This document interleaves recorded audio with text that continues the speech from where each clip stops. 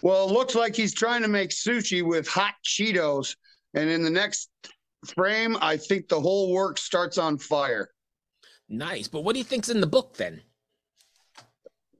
Oh, that's a book? Oh, to me, it looks like a pile of spicy Cheetos that he's holding in his hand. That is beautiful. You know, I've been doing this one every time we record, we use the same picture throughout all the interviews. So your number like 5 or 6 today, and I've gotten all kinds of different perspectives, but not that one. So I appreciate it. Well, good.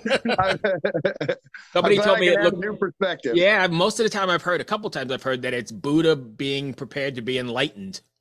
Oh, nice. But I like the cheese doodles better, to be honest with you.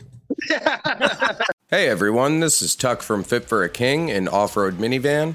Every week I bring you fun interviews alongside your favorite metalcore entertainers with my new podcast, Get Tucked. Join me every Monday with bands like Counterparts, Crystal Lake, like Moths to Flames, and many more.